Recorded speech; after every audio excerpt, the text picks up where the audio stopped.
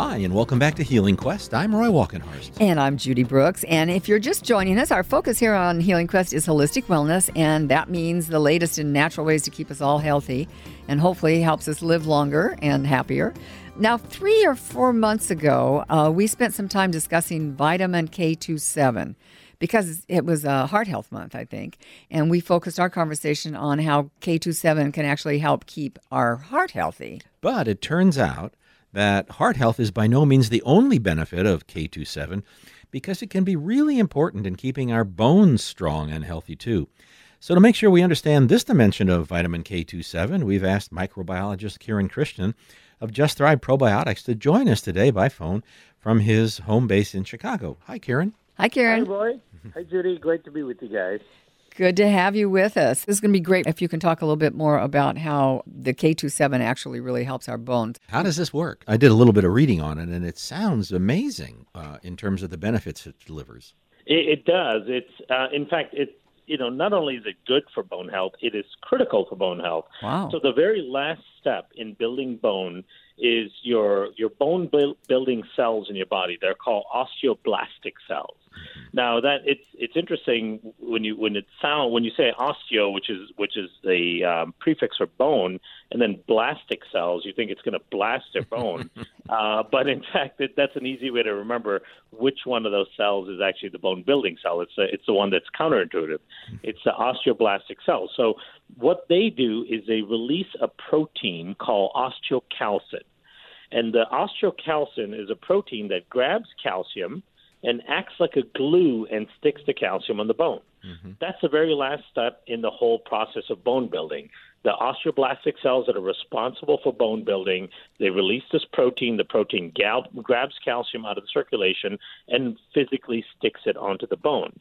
The thing is, when the protein, osteocalcin, is released by these cells, it's released in an inactive form.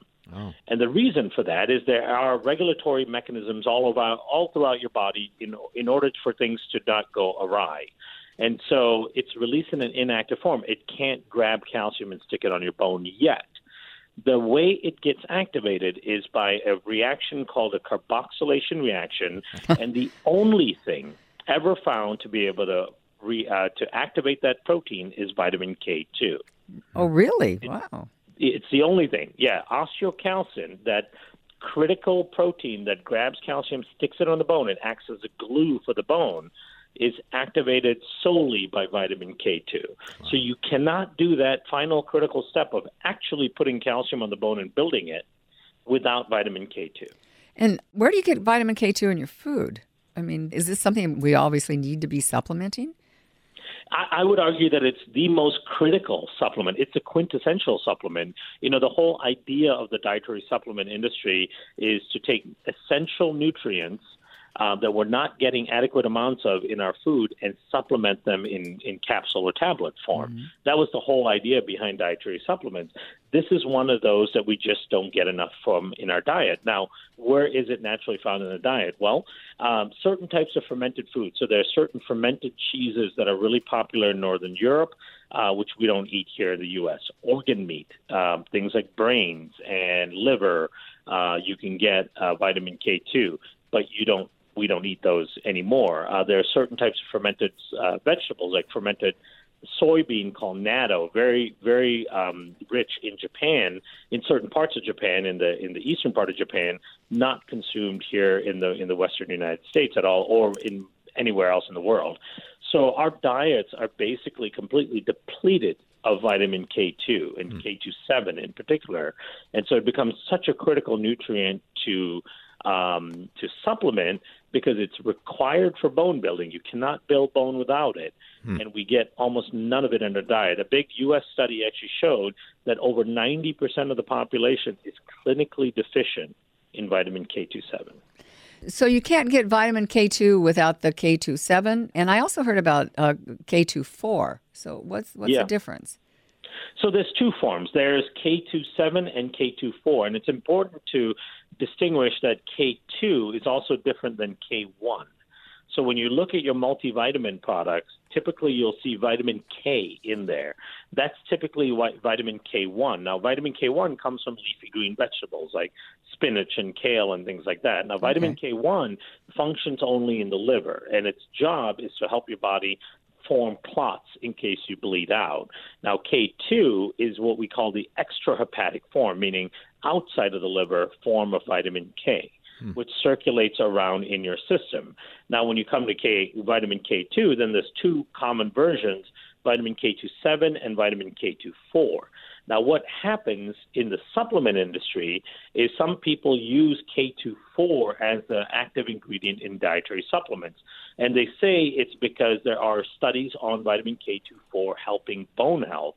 The problem with it is the K24 that has been studied for bone health are synthetic prescription drugs that have been in the Japanese market for several decades.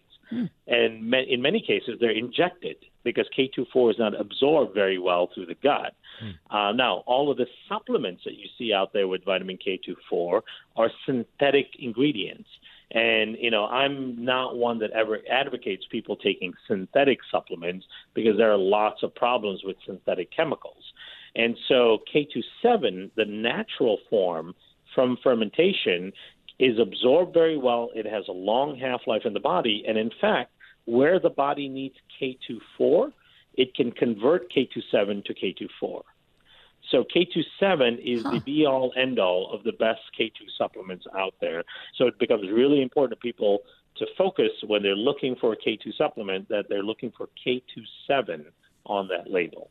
If you're just joining us, I'm Roy Walkenhorst. And I'm Judy Brooks, and you're listening to Healing Quest, and we're speaking with microbiologist Kiran Krishnan on vitamin K27 and how it can actually make a big difference in keeping our bones strong and healthy, which is really important, especially as we age. So the word today now is osteoblastic, because that is what we need to keep our bones strong. And our friend vitamin K27 is what's a critical factor to make all this happen, if I'm getting that right.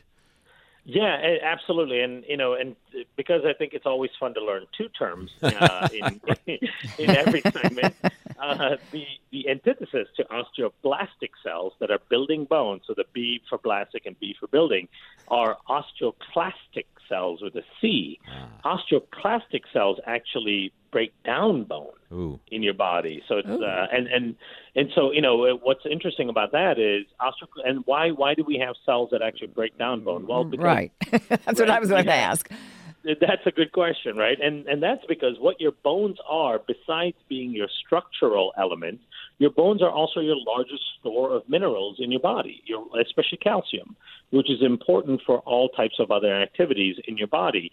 So your body will actually send these osteoclastic cells to the bones to break it down to some degree to release some free calcium to do other things like, flex your muscles or run your heart or just little things, other different things. Yeah, and so there's this really intricate balance between osteoblastic and osteoclastic cells. Now, one of the things that occurs as you're growing and when you're younger is that osteoclastic cells are inhibited by a few different things. One of the things that inhibits osteoclastic cell activity is estrogen. And so that's why women, when they reach postmenopausal age, their risk for fractures goes way up because their estrogen levels are lower and their osteoclastic cells are not inhibited as much. And so the bone resorption is what we call it, or bone breakdown activity goes up higher. And so, now you have an imbalance of bone breakdown and bone building. And then especially if you're deficient in vitamin K2, then your bone building activity is very low and your bone breakdown activity is really high. And that's why fracture rates go through the roof and postmenopausally. So all postmenopausal women, I'm gathering, should be taking K27. Yeah, in fact, it should be at perimenopausal stage. Okay. Where they should start. Okay. That's really important. Now, the other people that are really in need of vitamin K2 are kids. Now, of course, kids aren't in danger of osteoporosis, but what kids have is 7 times the activity of osteoblastic cells than adults do, because kids are rapidly building bone because they're growing, right? And so their osteoblastic cells, those bone-building cells, are releasing that protein that sticks calcium to the bone called osteocalcin, it's releasing that at 7 times the level as a normal adult. Wow. And so they need so much more K2 even compared to a healthy adult. And so it becomes really important for kids to build strong bones early on, because your degree of osteoporosis is determined by how strong your bones are built up to the age of 28 or 29. Quick question. So children can be taking K27 capsules? You open the capsule up and put it in a smoothie or something?